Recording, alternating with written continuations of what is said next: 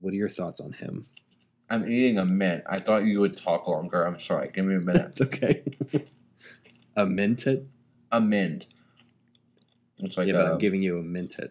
Oh, That's stupid. It's stupid. Yeah, it was stupid, and now I'm not even going to be able to cut it out. Hold on.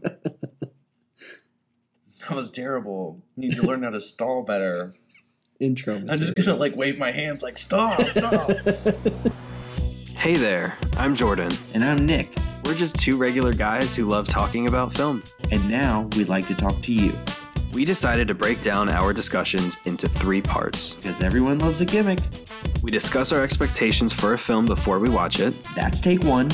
We give our immediate thoughts following the film. That's take 2. And finally, we research the film at length to prepare for an informed and in-depth discussion. And that's take 3. So if you love film even half as much as we do, join in on the conversation. This is Take 3, a movie podcast.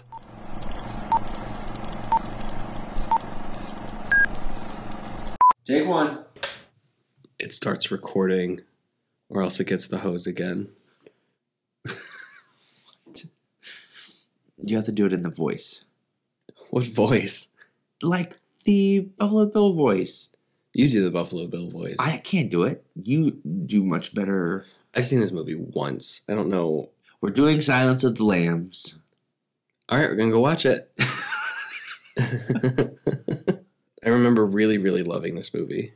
Yeah, I'm a huge fan as well. I've seen it more than once, definitely. Actually, I think what has made me want to do this for the podcast is that I recently watched it with, and this is probably weird, but like a 10 and a 13-year-old, my cousins. Mm-hmm. And, there are some maybe more mature parts, but they were really into it. They were like really into it. And I just think it's really cool that like a movie that is a classic can appeal to young kids who would rather be playing Fortnite and shit too. You know what I mean? But I mean, think of the kids who are playing Fortnite and killing things and... Yeah, it's just more, it feels more to me like a slow burn drama of a movie. Yeah, true. I mean, sure, there are some really thrilling parts, but a lot of it's conversational. And they were locked on it. And they thought it was awesome. So I'm really excited to watch it again, knowing that like this is something I think that will continue to appeal to people for a very long time. Yeah. I know that this is the first in a franchise of movies. Yeah, I'm not really clear. I know you've explained it to me like a million times how the movies are. Yeah, and like I know they were released like out of order. So Thomas Harris, oh my God, if that's wrong, that's going to be embarrassing. But I think it's Thomas Harris released books. Mm-hmm. And the first book was called Manhunter. The second book was called Silence of the Lambs. Third one was Red Dragon, right? No, the third one was called Hannibal. They made a movie called Manhunter. And it did not have Anthony Hopkins in it. It did not have Jodie Foster in it. And it came out, I don't even really know too much about how successful or anything. Clearly, it's not nearly as successful as this movie. Then they made Silence of the Lambs. Now, even though Silence of the Lambs is the second in the series, it was the next movie to go that hadn't been adapted yet. I guess you wouldn't technically call it a sequel, but I don't know. It's the waters are sort of muddy. Then they made Hannibal, which has Julianne Moore stepping in for Jodie Foster in the Clarice role. Mm-hmm. Are these all different directors? Yes. So Jonathan Demme directed the first one. The second one, Hannibal, is directed by Ridley Scott. Oh, cool. Yeah. Oh, cool. Yeah. So then they come back and do the first one as like a prequel, which is Red Dragon. With Julianne Moore? No. This is before Red Dragon doesn't even really have Clarice in it. Okay. Yeah. Edward Norton plays a character called Will Graham, and that... Edward Norton does? Yeah. Okay. And that's in Red Dragon. But this movie is technically after that storyline, before Hannibal, but it really is the first of the Anthony Hopkins Hannibal movies, and clearly the best, the most celebrated. We're also not talking about the TV show, which I know is a very big success. Yes. It got canceled, but I remember it being well-liked. It was, I think it was like a cult hit for sure. This movie is like one of I think we've actually brought this up on one of the games we've played, but this movie is one of the only movies in history to have won the Big Five, when it comes to Oscars. Mm-hmm. It won Best Picture, Best Actor, Best Actress, Best Director, and Best Screenplay the year it came out. Yeah. And so that's like a huge feat. So this movie is firing on all cylinders. Great performances, great directing, great writing. Just overall a fantastic movie. Oh, and as far as like I think I talked about in Jurassic Park about just giving some background on a movie before, like in take one before we talk about it. So this movie was directed by Jonathan Demme. It came out in 1991 and obviously stars Anthony Hopkins and Jodie Foster. As Hannibal and Clarice, yes, respectively, yeah. Yep, and launched a very divisive franchise. but this is clearly the best one, and I'm super, super ready to talk about it. Same. Take two. I had half a mind to go up and get a jar of peanut butter so I could perfect my Buffalo Bill impression.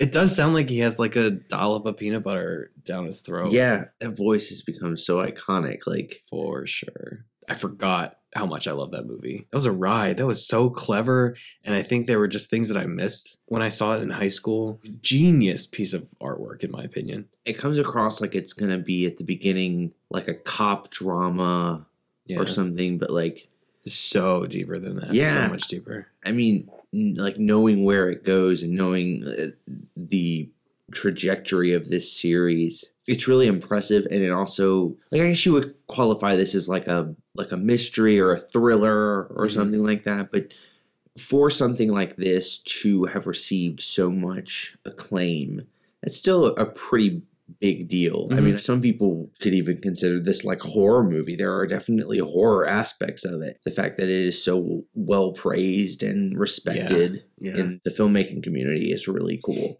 I'd be very curious to see what else this director has done. And I also think I surprised myself with this. I think we had a plan to do another movie before this, but it kind of got scrapped. Just didn't work out, and this was sort of a backup. I'm very, very glad that it happened, though. But I surprised myself because, like, normally I'm a book before the movie person, and I went up to my bookshelf maybe like halfway through the movie just to kind of get some clarification on the series and realize that I have the first two books. I didn't realize I had both of them. Oh, and we have some clarification that as well. Reminds me. Okay, yeah. So the first book is not called Manhunter. The first movie is called Manhunter, but it's Red Dragon is the title of the actual book. I don't know why I thought that Red Dragon was only the title of the movie, but Red Dragon is both the first book in this series and the third movie in this Anthony Hopkins series. Manhunter was just a name they use for another movie that was based on Red Dragon. I gotcha. In this Anthony Hopkins series, all of the movies are named specifically after the books. Okay. I feel like I was due for a mistake, Jeez. But yeah, whenever I think about this movie, the one scene that always comes to mind is that end scene with Jodie Foster trying to navigate her way through a dark room while we watch her from night vision. I would love to see how they did that. Because, like, I mean, I know that there are cameras that have the ability to shoot, in really low lighting. Mm-hmm. So I wonder if she was really stammering around in the dark or if that was just her acting. Yeah. You know what I mean? Because, like, either way, that's pretty cool. Yeah, That is pretty awesome. Yeah.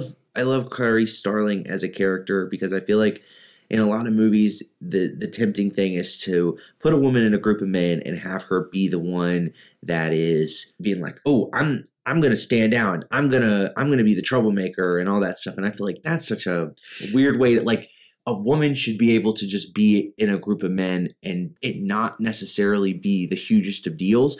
And that happens in some movies that I really appreciate. However, in this movie, I feel like she's constantly not only like slept on, but like she's always being like sized up for the fact that she's a woman. Mm-hmm. Like she uses it to her advantage. She uses her charm to her advantage. It's not like this is a genderless role. Right.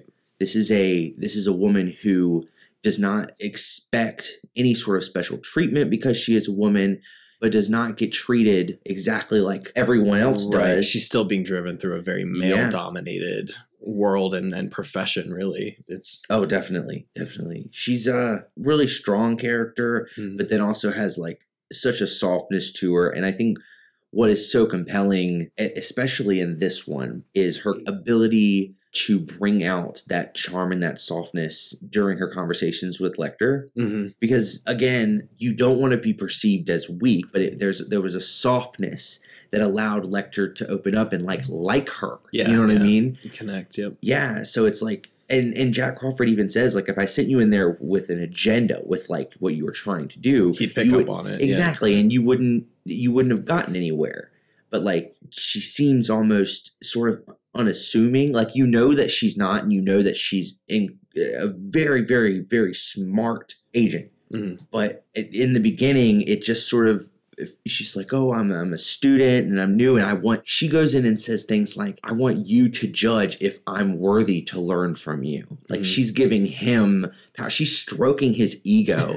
She's so smart. Like, she is one of the great characters in horror, thriller, and cinema. Absolutely. Of all time. Yeah, I would completely agree with that. And I think this movie does a good job of of making those kinds of things subtle but still important. Like, it's not something that's so, I hate using this phrase, but so in your face about it, but it still gets its point across so beautifully. And it also, I think we spoke about when they were speaking about Buffalo Bill and his motivations for doing what he did. Clarice even brought up a point like, this is not, you said this was an anomaly. I forget what her exact words were. We're talking about her speaking about Buffalo Bill's basically cross-dressing or dressing in women's clothing.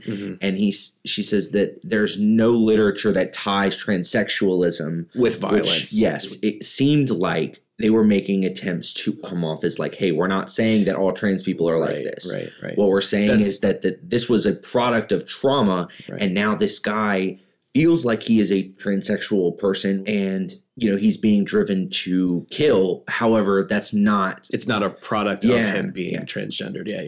Yeah. That was my point. It was sort of like they're kind of subtly throwing in these things that are like, we understand their intention, and I think it's just great. I think it's so clever and beautiful and important, really. Honestly, I would be lying if I said I wasn't entertaining the idea of trying to devour both of these books before we record take 3. I don't think it's possible, but like the idea ran through my head like, oh, what if I just spent all day Monday just sitting down and reading these books. A little behind the scenes, though, for what he is talking about doing. The way that we have to record this, we're going to have to record take 3 in the next day or two. And he's talking about reading 300 or 400 page books. Yeah, but they're small. Like, they're the mass market paperbacks, so they're much smaller, and I don't know if that makes a difference or not. I mean, if you can read them, sure, it'd be great. But if not, you're going to look bad in front of everyone. Well, okay. Thanks. Jeez. Everyone's going to laugh at you. We can talk about the ending of this movie where he winds up. I feel like, I don't know why, I think it's someplace tropical. I don't know if it's like the Dominican Republic or some sort. It's, where he walks away and he says, I'm having a friend for dinner. So clever. Yeah. Oh my God, I love it. It's really cool. And it was funny because I opened the book, and as we were just watching it, I opened the book to the last couple of pages in the dialogue that he says, where he's like, if the land stopped screaming yet, I don't plan on calling you. I feel like the world is more interesting with you in it. Please take that same consideration for me. That's all literally word for word. Yeah, word for word from the book. It's pretty cool. I think they made it seem like I was really only reading that last page, but it made it seem like maybe he was writing her a letter versus calling her, or I could be wrong, but well, I'll let you know in a day or two. We'll see. Oh my goodness, will you read those books? And I know we just put out an episode explaining how we are miles and miles and miles away from each other. Yeah, he is here for the weekend, so we're recording him at Basement again. So that's why he has the books. We had the books right next to us. It's on Netflix too, so if you have it. If you have Netflix, you should watch it. Yeah, that's a good point. We never pick movies based off their ease to watch. Right. We're not very strategic in that way. No. If we were smart, we'd be like, hey, let's look on Netflix or something. Right. But we get lucky sometimes. I'd say maybe twice of all the episodes that we've done, the movie's been on Netflix or Hulu or something. Well, Avengers was on Netflix. Right.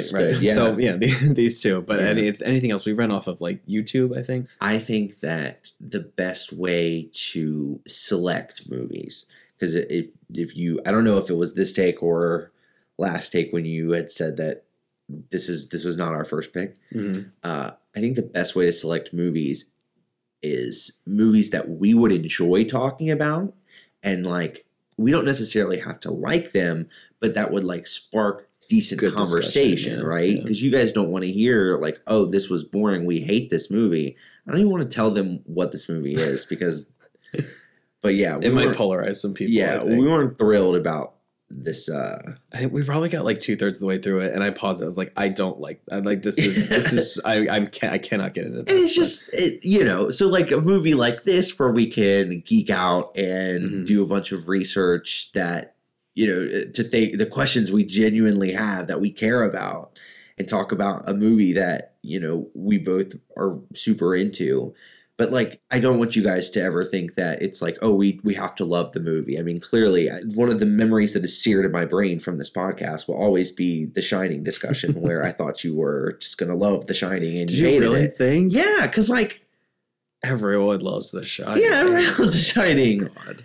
It's just, I mean, it's a slow burn. I thought, we've watched movies that I think are worse that you've liked. So, like what? I'm curious. Oh my gosh. Well, he has a tendency to be like, oh, I watched this movie when I was a kid. Let me show it to you. Nostalgia is a huge factor in whether or not I love a movie. Because I was like, seriously. And I can, there are some movies where I'll look back at them again, like today, and I'll be like, okay, this isn't really the best movie. But I enjoy it. It's still entertaining to me because it's it's memorable to me in a very special way. But particularly, there are some maybe more family movies that you've shown me that you were like, oh, I love this. Oh, this isn't that good. I'm sorry. I feel like we'll get like maybe like 20 minutes into a movie and I'll be like, if you want to change this, you can. I kind of underestimated how good this might have been. So yeah, I love Anthony Hopkins' portrayal of Hannibal Lecter. Like, he jokes on her shoes and he's like, I love the suit. He's a diva. Yeah. He's very flamboyant. Like he's got this air and this flamboyancy to him that is very, very enjoyable to watch. It's very fun. I hate to say this about a serial killer, but it's damn charming is what it is. Exactly. And that's the thing, like during these conversations, I'm always like, oh, I would love to talk to him. Like I would be like, what do you think? Hannibal? Like, but he'd break me down to my lowest point and make me swallow my tongue. Like I wouldn't want to face him at all. I just want to watch him talk to other people from afar. I'm at peace with that. I'm okay with that. I do appreciate the relationship that they have, and I don't think it would be nearly as strong as if he wasn't so aggressive and she wasn't so like, she has such a quiet poise to her. But also like passionate. Like clearly she's something she loves to do. Yeah. Obviously, this is her. This is her passion and she does it well. And some people, I think, might come at this from an angle where they're looking at how this all comes to be for her, how Clarice Starling just gets into this where it's just like, oh, go talk to the serial killer student. But like, if you really think about it, you understand, Jack Crawford's intent was that she showed promise. Yeah. But she's also a pretty girl that he might enjoy being around. And that there's nothing wrong with that, Yeah. There's nothing demeaning about I genuinely believe there's nothing demeaning about a woman playing to one of her strengths. Mm-hmm. Certainly I say one of her strengths, she solves the damn crime and she's the savior of the movie, she's the hero, but the way she's able to get into those situations, the way that door gets open, Jack might think that, she stands a chance to maybe be someone that Hannibal wants to be around. Mm-hmm. And that's awesome. I love that they didn't shy away from that. Yeah. We've done one other Best Picture winner, our first movie. Yeah. The Shape of Water. Shape of Water, yep. Yeah. And I mean, I think even still, that's a pretty divisive movie, even though it's spectacular. I don't know. I can't imagine many people being like, oh, I don't like this. This is so fucking cool. If you didn't like this movie, I'd love to know why. I would really love to hear. Yeah. Was this so underwhelming? Hey, is there a better entry even in this franchise that you like better? Because I know people that really love Hannibal and Red Dragon. And I like aspects of both of them, but I don't think either of them come close. I know there is a fourth one, but I'm not even counting that. Aren't there only 3 books, though? So there's a book God, don't ask me about the fucking books. I don't know. There's a movie called Hannibal Rising, and I do believe it's based on a book. I don't even know if it's Thomas Harris, but like there is a book called Hannibal Rising, and this movie makes me want to watch the show also. Oh yeah. I know my parents watched it for a while. They loved it. They were super, super upset when it got canceled, as I think a lot of people were. I remember watching like 1 or 2 episodes and thinking, oh wow, this is actually pretty cool. I don't know why I stopped, but yeah, this whole universe, like all of the stories that involve Hannibal, none of them are like terrible. They're all pretty fascinating. I would say anybody that, wants to talk to us about any of these movies, please do. Yeah, reach out. Yeah. I'm ready to research. I have a book to read, so we should probably stop this. That's fine. I have several books to read. Take 3. Okay. I did not read the books. What? Wait to let down our entire audience. I'm sorry. I got busy. And plus I had 2 days to do it on top of researching, so yeah, it just didn't happen. Recorded this on Sunday. I'm not surprised, not that like you aren't dedicated or anything, but that I feel like that would be a pretty tall order, like a pretty unreasonable request for anyone to expect you to do that in 2 days. Yeah. I wish I could read that fast, but I did research. I have things to say. Oh, well, good. I kind of was thinking I could get something out of the way really quick.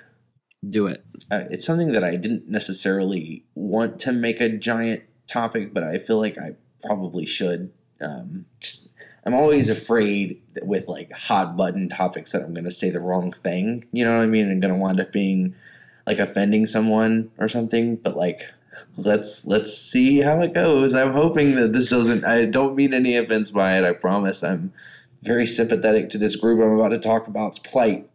So I was shocked to see just how many articles and comments I found about how this film, in fact, is transphobic.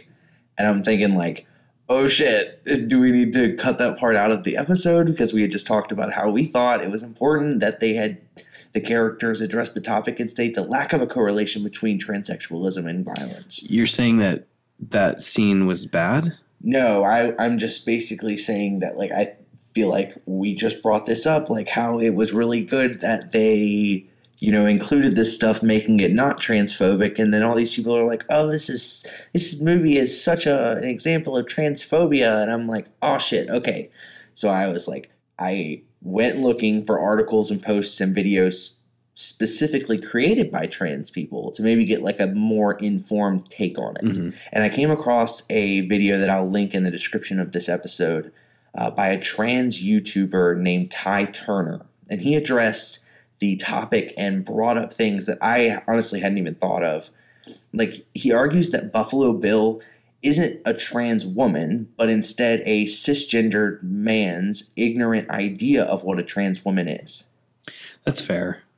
Yeah, so it's not the filmmakers or writers trying to portray a trans woman and failing miserably. They are portraying a very disturbed individual turning to violence to facilitate his desire to be as different from himself as possible. Does that make any sense? Yeah, that makes sense. So any sort of negative repercussions, anything that looks bad that Bill is doing was purposeful, because the intent was to create a character whose view of trans people was flawed. And because he was psychologically disturbed, was going about it in that way. So it made me feel a little bit better. I was like, okay. So, and I read a couple more, and it's like there are people out there that do not believe that this is necessarily, that this movie is not just an overwhelming like smack in the face to trans people, which is good, because that made me feel better, because I'm like, anytime there's like a controversial subject in one of these movies, it makes me, I want to address it, because it's not, I mean, we are dissecting these movies and talking about them and discussing them. And that is an aspect of this film, transsexualism in film. Thank you for looking that up. That's problem. Good. I think we can just put it out there that we are just two cisgendered white guys that just want to be as sympathetic and as empathetic and as respectful to everybody going through whatever their journey is. I just want to be respectful, and that's why I felt like I needed to bring this up as soon as I possibly could, because again, I do not want to make anybody think that I support transphobia. No, of course. And I think like if anyone has any kind of input, feel free to email us, take3amp@gmail.com. That's the number 3. And yeah, we're always open to learning more. If we ever say something, please call us out. Like, let us know. We definitely want to stay respectful, woke, of course. So yes. I mean, sure. Do you know what AFI stands for? I do not. So it stands for the American Film Institute. Mm-hmm. And obviously they're a school, but they also put out like lists of, they like rate movies and stuff like that. I can assure you that you've probably come across one of their lists, in one way or another. It sounds familiar, definitely. Yeah, they consider themselves experts. I don't necessarily agree with a lot of their lists, but what I'm about to tell you, I totally agree with. So they made a list called AFI's 100 Years, 100 Heroes and Villains. And it's basically an all-time top 50 hero list and a top 50 villain list. Okay. So Clarice Starling is number 6 on the list of heroes. Is Lecter on the other list? Lecter is number 1 on the other list, yeah. Wow. Really, really brilliantly fleshed out characters, and I don't see a problem there at all. Like, I can't think of anybody more, good at being a villain, to be honest with you. No, they're both great characters portrayed by incredible actors and actresses. You need to send me that link so I can put it in the notes, because I'm very curious to know like the other. Was it top 100 of both? So it's the top 50 of both. So it's okay. 100 years, 100 heroes and villains, basically like 50 heroes, 50 villains. Right. I'd love to see who's on that list. Yeah, cool. We'll definitely put it in the description for everybody to check out, and I will definitely send it to you as well. And that's so weird for you to say that he's number 1, because one of my points actually was that any kind of backstory, he's really just kind of like a tangential story that gets exposition and like character development through these unrelated investigations.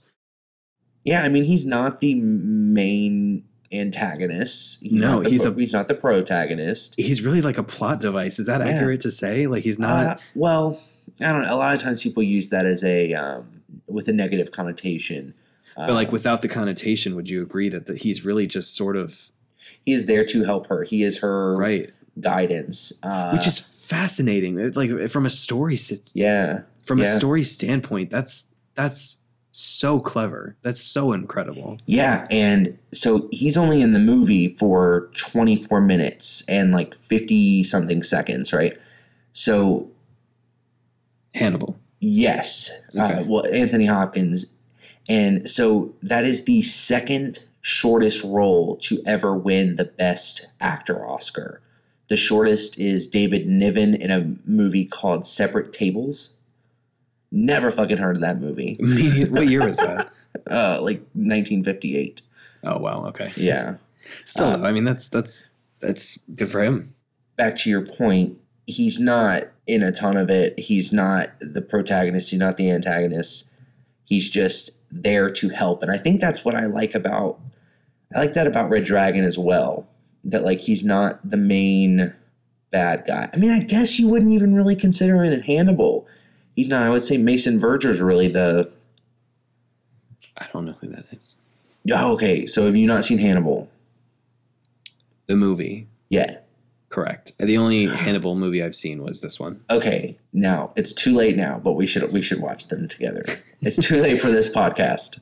Tell you what, give me a few weeks to finish the books, and I will be more than happy to watch all 3 of these movies and the TV show. Cool. So we're not going to follow up. We're just going to move on from this. It does not matter. So more often than not, women are, especially in horror, made into objects of desire. I have a video that I watched that sort of outlines all of it that I'll also put in the notes. But I think the industry in general is very male driven, but horror specifically, and in this instance, is very much directed toward the male demographic. The demographic of horror is generally, it leans more towards male. And quick question before I go into this. Are there any like female horror serial killers or villains that you can think of? No, I'm trying to think. Not any major ones, not that I can think of. So in the grand scheme of things, it's difficult to think of a woman horror villain. And I think that in itself is very telling.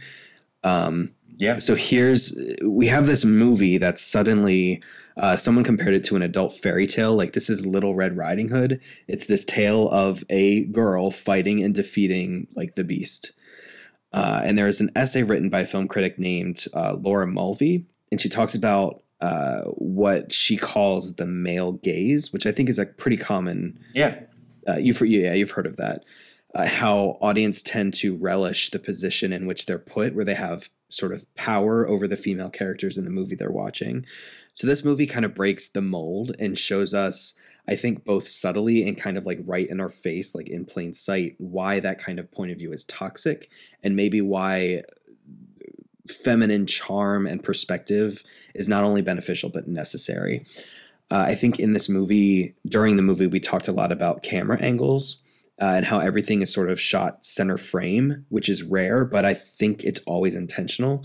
And I know we always talk about when someone is center frame, and maybe we'll go into a quick take with this, sort of to explain what you've explained to me in the past about when someone's in the center frame.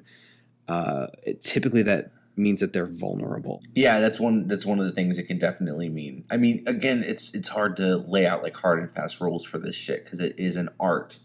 Right. But yeah, a lot of times, a lot of movies that I've seen, when you put, aside from like Wes Anderson movies, when you put a character in the center of the frame, a lot of times it is to like weaken or at least show that they are weaker or more vulnerable. Yeah. Right. It's just something to maybe think about the next time you go and watch a movie and that happens. And I'm sure we can do a quick take about framing or something, but that would be fun. In this movie specifically, when we're face to face with Starling or another male character, the male is shot looking directly into the camera.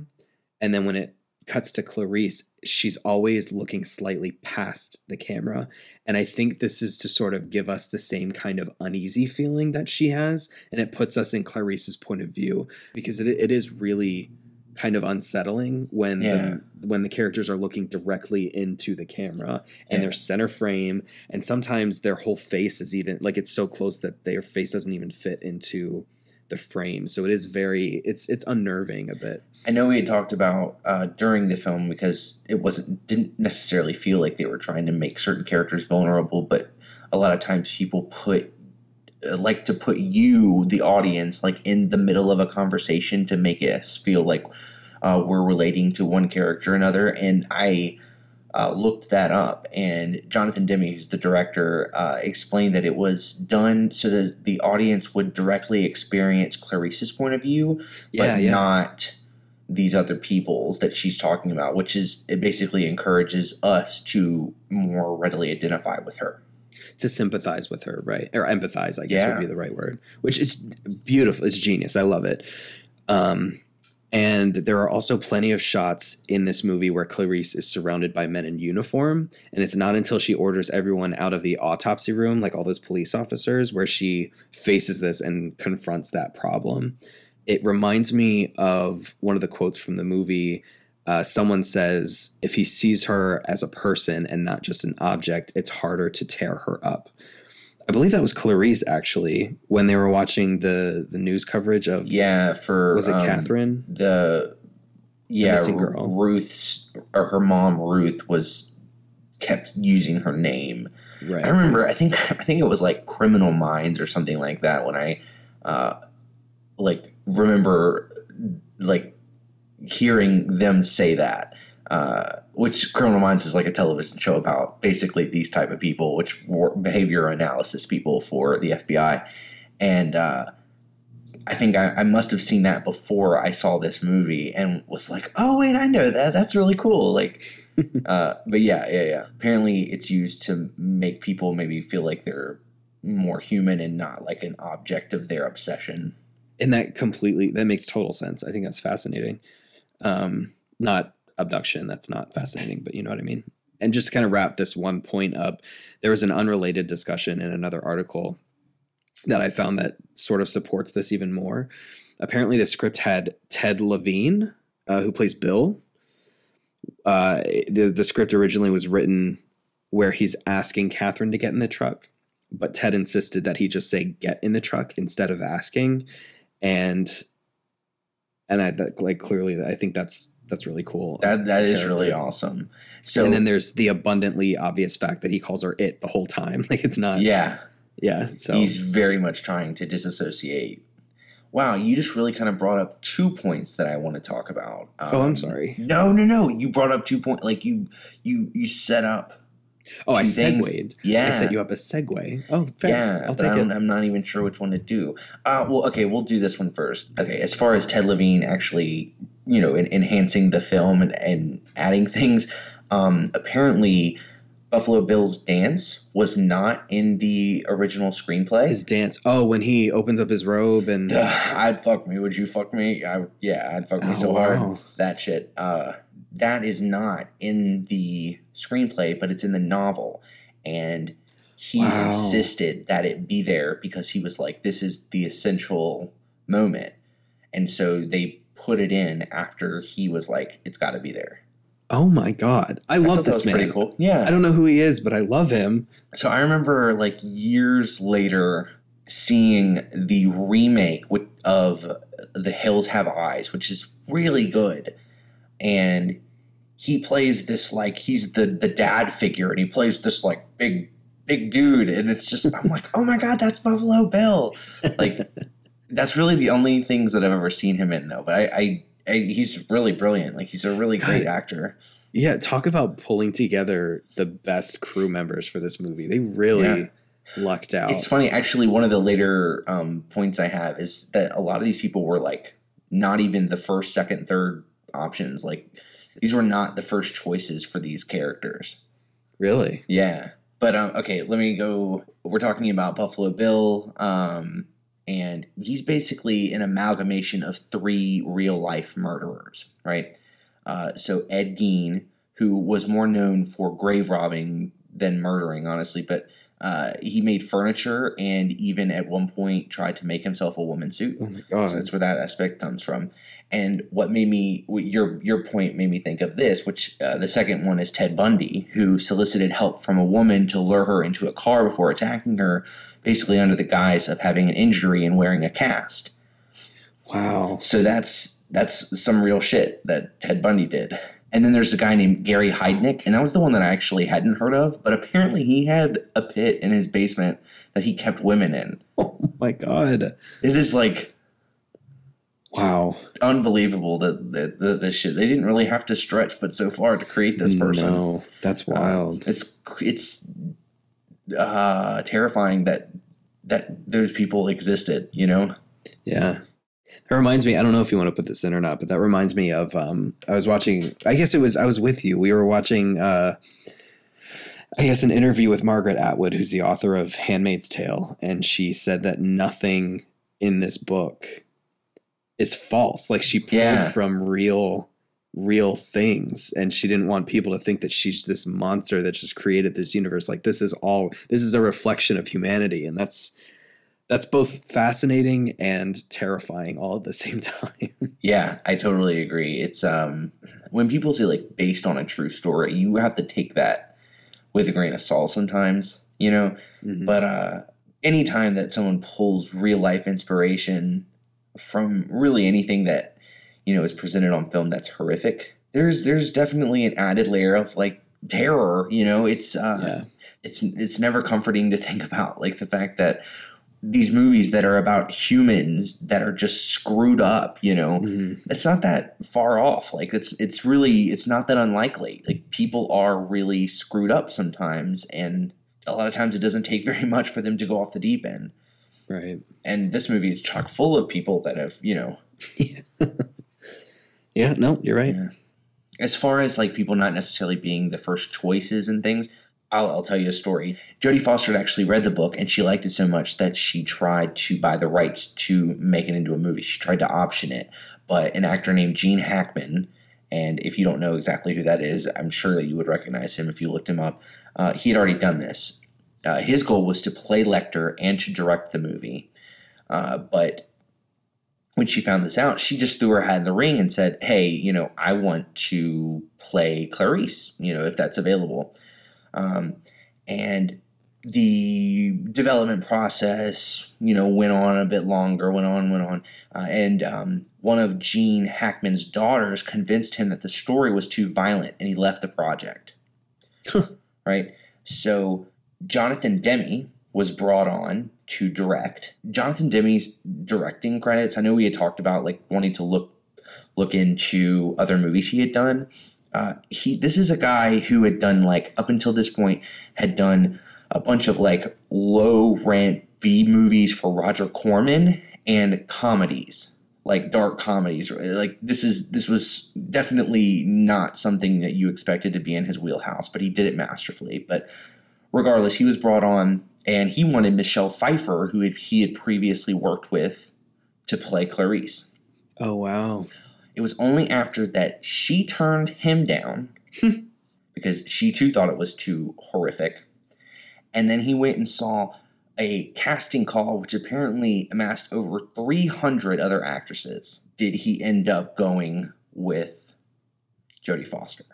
Wow. So, like, he really did not see Jodie Foster as this character. I mean, there's no arguing. She already had an Oscar at that point. Like, there's no arguing that Jodie Foster was a very talented actress. She still is. It's just like he didn't see her in that role. And obviously, it worked out for her. Yeah. Same thing with, they went from reaching out to Jack Nicholson, Robert De Niro, like all the big name actors to play Hannibal. And all the good psychos, yeah. Yeah. And, too busy, couldn't get back quick enough. Jeremy Irons had just played another evil character in a movie, so he didn't want to do it, back to back. He didn't want to get typecast. Anthony Hopkins, his career had like stalled in his opinion. He had gone to London to be in plays. And he came back, What a great comedy of errors that like made this work out. And I'm so glad it did, because it just seems like the perfect formula. Exactly. Oh, and one last thing. I know we talked about the unlikely director, actor, and actress, but the writer, Ted Talley, never written a produced screenplay. Like, he had never... This was his first movie? Yeah.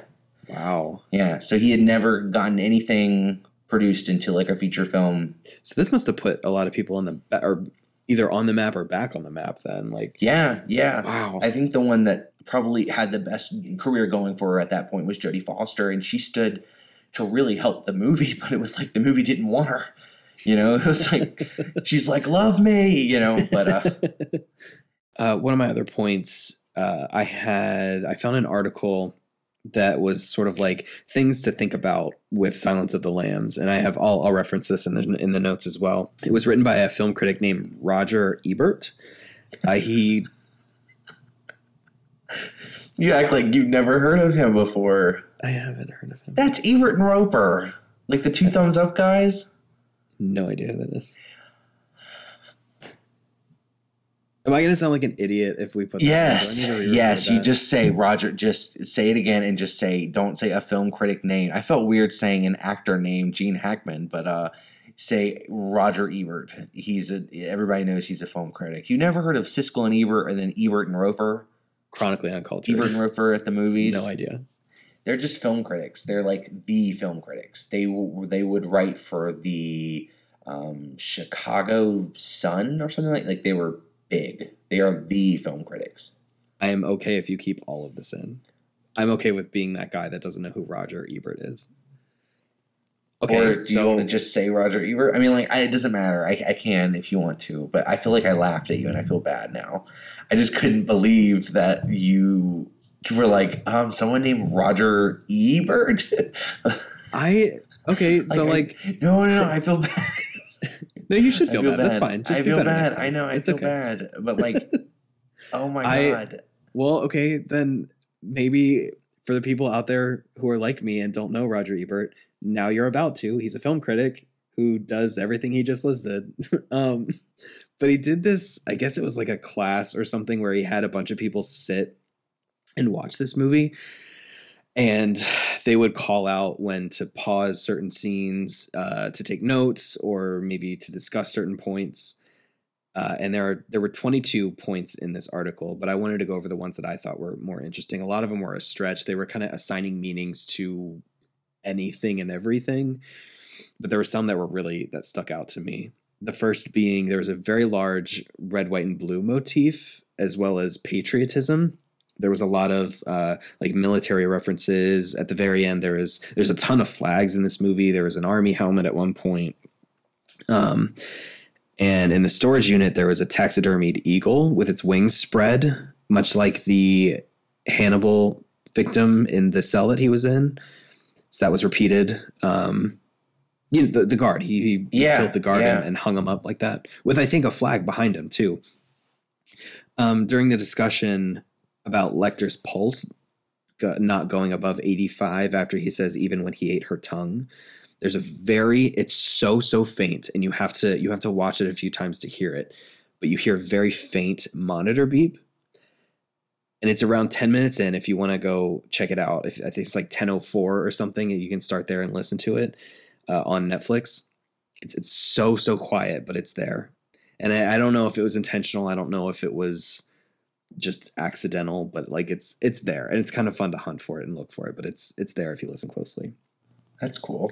And also there was a connection made that Lecter was drawing the Belvedere, and Buffalo Bill lives in Belvedere, Ohio. I don't know what that connection is, but... Well, okay, so Hannibal knows who Buffalo Bill is.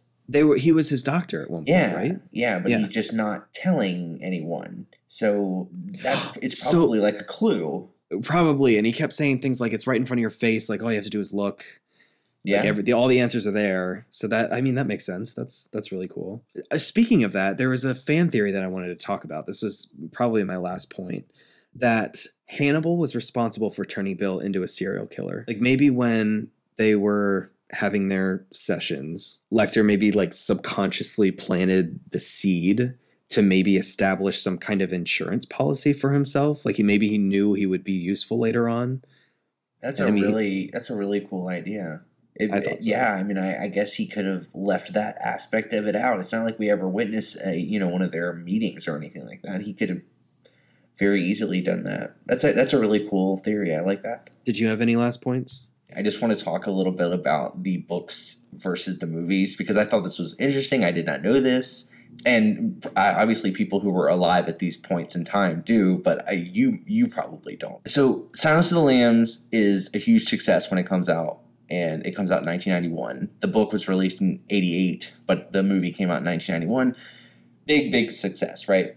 But it isn't until 8 years later, in 1999, that Thomas Harris released the book Hannibal. It's not like there was like Hannibal ready to go there. You know what I mean? Like ready to go to capitalize on.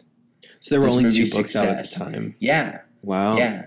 So Hannibal came in 1999. The book. Yeah. And then when they decided to make a movie about it, Jodie Foster, Jonathan Demme, the director, and Ted Talley, the writer, all declined to be a part of it, right? So they had to get all new people, and obviously Ridley Scott was coming off of Gladiator, and he was like on top of the world, so they got him, and Julianne Moore came in to be a 10-year older. And I can't believe I didn't realize it's like it's been a while since I've seen the other ones, but like that Hannibal takes place 10 years later after Silence of the Lambs. I don't know that I ever knew that. Like, you clearly don't, because you've never seen it. I'm really excited to watch these movies with you.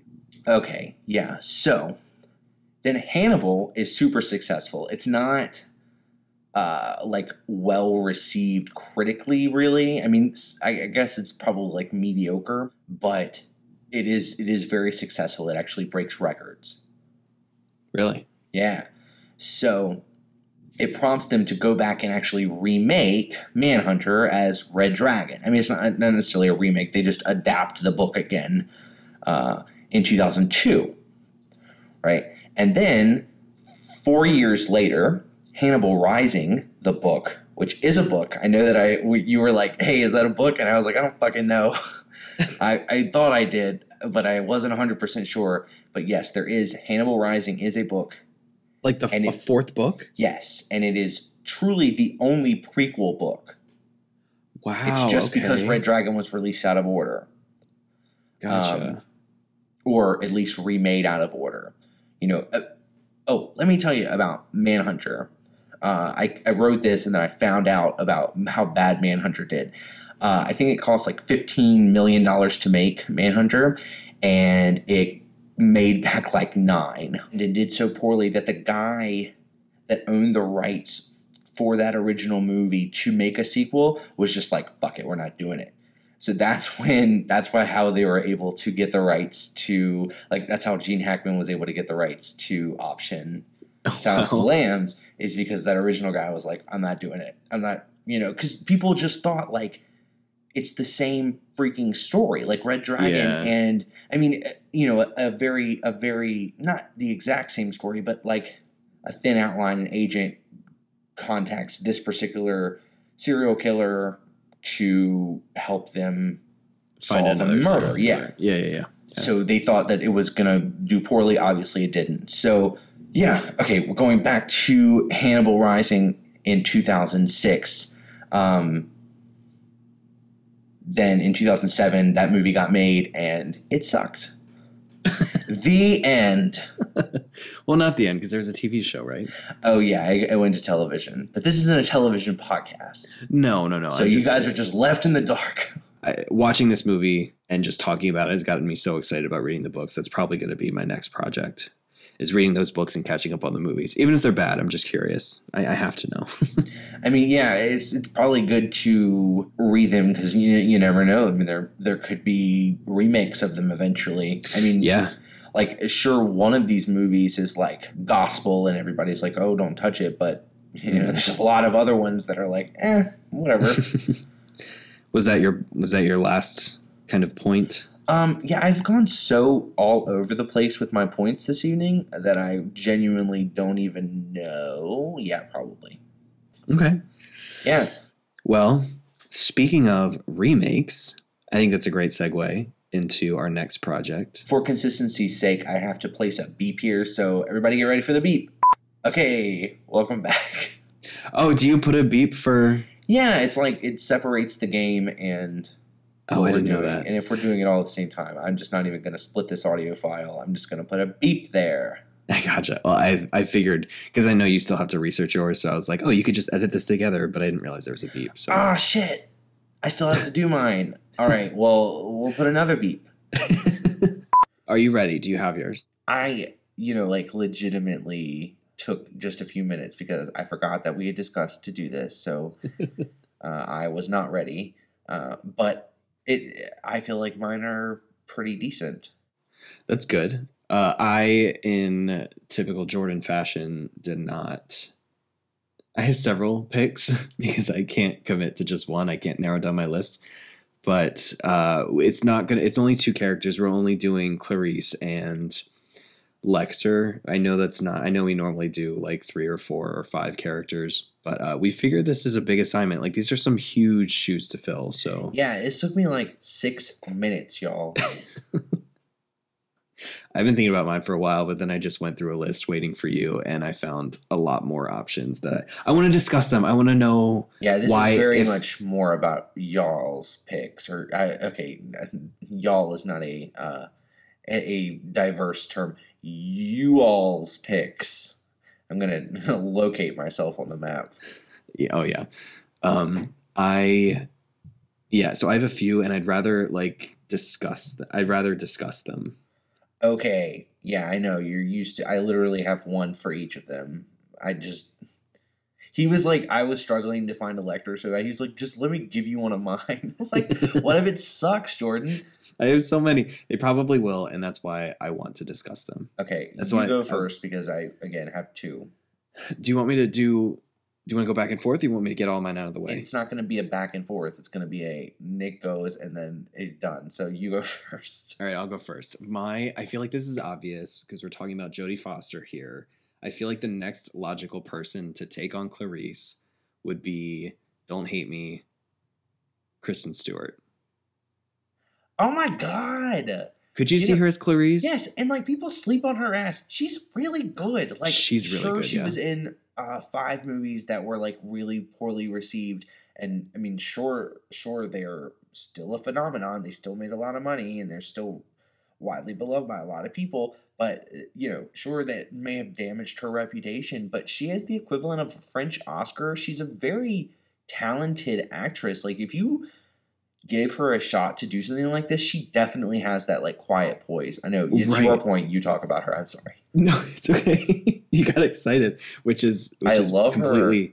It's completely valid for her. I think that she can play vulnerable, but she can also play like badass and strong and and like committed. And I'd love to see her in this role. Yes, she gives me very, very, very Jodie Foster vibes. Why do I look? I was like, why do I think of them in the same Panic Room? Because they were in a movie together, and that's one I've actually seen and really enjoyed. That was a good movie, I think. Yeah. No, I love Panic Room. That's a great movie. Okay, so here are my top 5 picks for Hannibal Lecter. Do you want to do my Clarice? Sure. Yeah, I'm curious. Yeah, let's do your Clarice. Okay. So she's young, but I really like her, and I really think that she's got some acting chops, and she's just a really enjoyable actress. I really like pretty much everything I've seen her in. Taissa Farmiga. Okay, is this American Horror Story? Yeah. Okay, you could American Horror Story. She's in like season 1, season 3, season. I get her and her. It's either her mom or her sister that. It's her older sister is Vera Farmiga. And Vera Farmiga. She's Warren, who Elizabeth the Warren. Conjuring movies. Yeah. Conjuring. Yeah. Vera Farmiga's in a million movies, but Taissa Farmiga, yes, she did definitely have. She seems young, like she seems like she could still play a teenager, but she's 25. I really like her demeanor. She's got a smart mouth. She's. I'm on the fence about that only because I've not seen her in a movie yet. The only roles that I've seen her in have been American Horror Story, and she's kind of played like the same kind of character, I think. But I'm not against it. Like I'd love to see her try something like this out. That would be really cool. I know she's been in stuff. I know she was in that Nun movie, but I didn't see that. I didn't see that. I'm trying to think of something she's been in. Not really that important. It's not like I sunk a lot of time into coming up with her, but she, I think she'd be decent. Honestly, if they ever do this, that actress is probably not famous yet. You know what I mean? So true.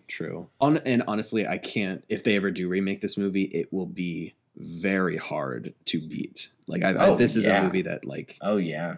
I'd be afraid to remake because I just feel like it would piss off a lot of people. So. The only person that I think trust right now to do it would be Jordan Peele. Oh my God. But what a great idea. And I would want him to basically just cast Lupita Nyong'o again. Like yes. I just love her. I want her to just be in everything. Oh, we need to write him a letter. Oh. Okay, so I had a thought.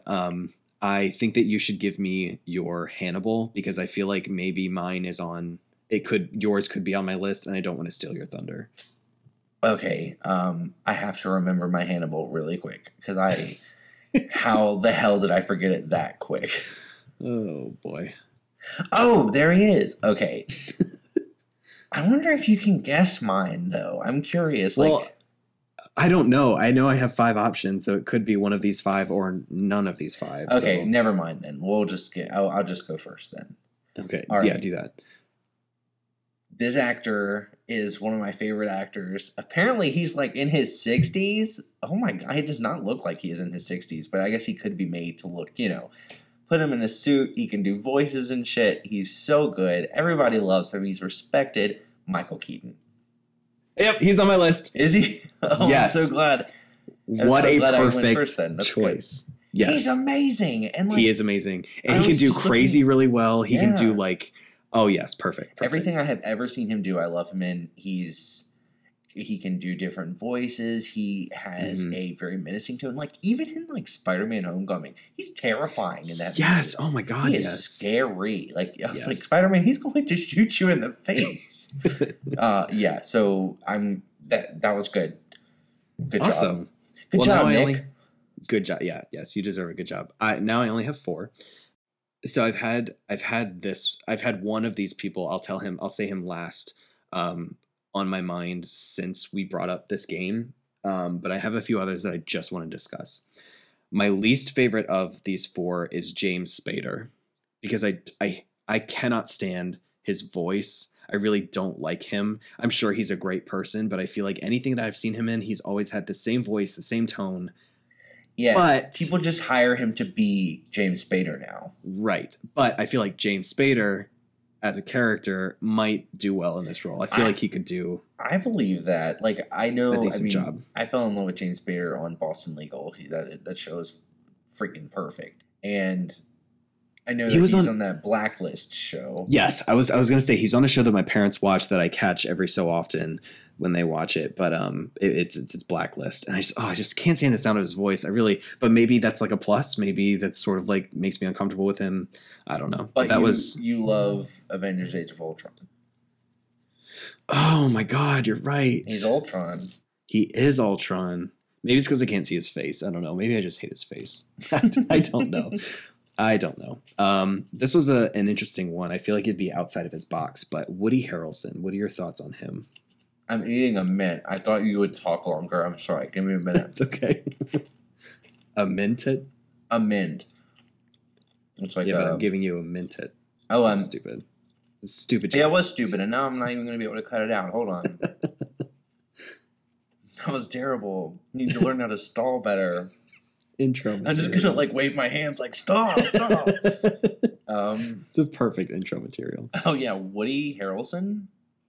Yeah, what are your thoughts? Freaking rad. I don't know. He didn't need to like ham it up. He's a very talented actor. He could do it, but like all I can think about is that he plays a character in. And it's a spoiler, but it's a spoiler for a terrible movie. Spoiler in 5, 4, 3, 2, 1. Yeah, for any movie. Like if you don't have any particular movie spoiled.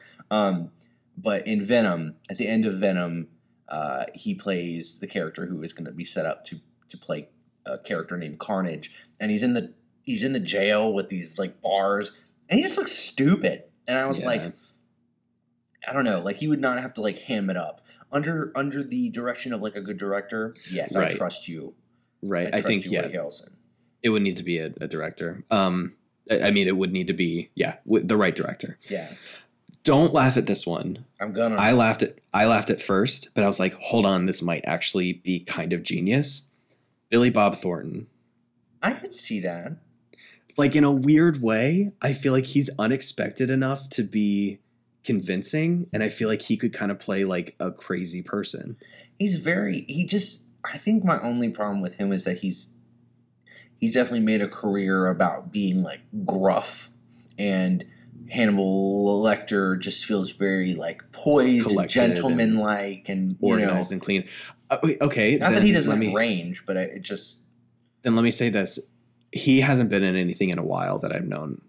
Nothing big, at least. So I feel like maybe if he were to come back for this role, he could kind of reinvent something. I feel like there's been enough distance between his last big movie that it could work. Yeah, like I feel like my first exposure to him was like Bad Santa or some shit when I was little. I mean, like I know he has range and I've seen his earlier movies, but like I don't know what his Bad News Bears. Yeah, that's one that I like. Yeah. It's a bad movie, but it's one that I enjoy. It's a guilty pleasure. All right, here's my number 1 pick. I think this is my number 1 pick. If I were to get rid of all of them but one, it would be like I'd keep this one. Maybe this is too obvious, but Mark Hamill. Okay, so I love Mark Hamill. I think he's really, really great. Like, it maybe feels a little on the nose having him just have replaced Chucky. Oh, I forgot about that. Yeah, he's replacing Chucky, but I mean, I'm not sure that changes my mind though. No, Actually, I mean, he's brilliant. Yeah, and he's got. I don't know if some of our listeners are nerds like us, but you probably haven't even heard this. He voices the Joker in a lot of the Joker area and a lot of the Batman animated stuff. I think that's why he was in the back of my head, because I did know that about Mark Hamill, and if he would play crazy well, but I think he'd be able to play crazy seriously. Yeah, because that's what Hannibal needs to be, I think. Yeah. Who the fuck doesn't like Luke Skywalker? I mean, who doesn't? Yeah, Mark Hamill in general. He's just a great presence. I love Last Jedi, goddammit. Fuck everyone who doesn't like Last Jedi. Fuck you. I enjoyed it as well. Yeah, I don't know. Fight me. I have a podcast, goddammit. You. I was going to delete your comment if you don't. Okay, I'm sorry. That's okay. People hate on him or hate on that movie. Okay, continue. I apologize. No, that was my last pick. Good. Yeah. I'm glad we're ending on a strong note. Hey listeners, I'm currently tied to a chair in a hole in the ground, and I don't remember how I got here, but while I have your attention, if you like this episode, you should go to our website at www.take3amp.com or visit us on all social media sites at take3amp or email us at take3amp@gmail.com, all the number 3, for any questions, comments, shoutouts, or concerns. You should also give us a rating and review on iTunes. You have no idea how much it helps us. We want to reach more listeners and movie lovers, and that's one of the best ways you can help. It's super easy, and best of all, it's free. This episode was produced and edited by Jordan Sato and Nicholas Crawford. And now I think I hear someone coming. I have to try and get out of these ropes. They're really tight. I kind of like it.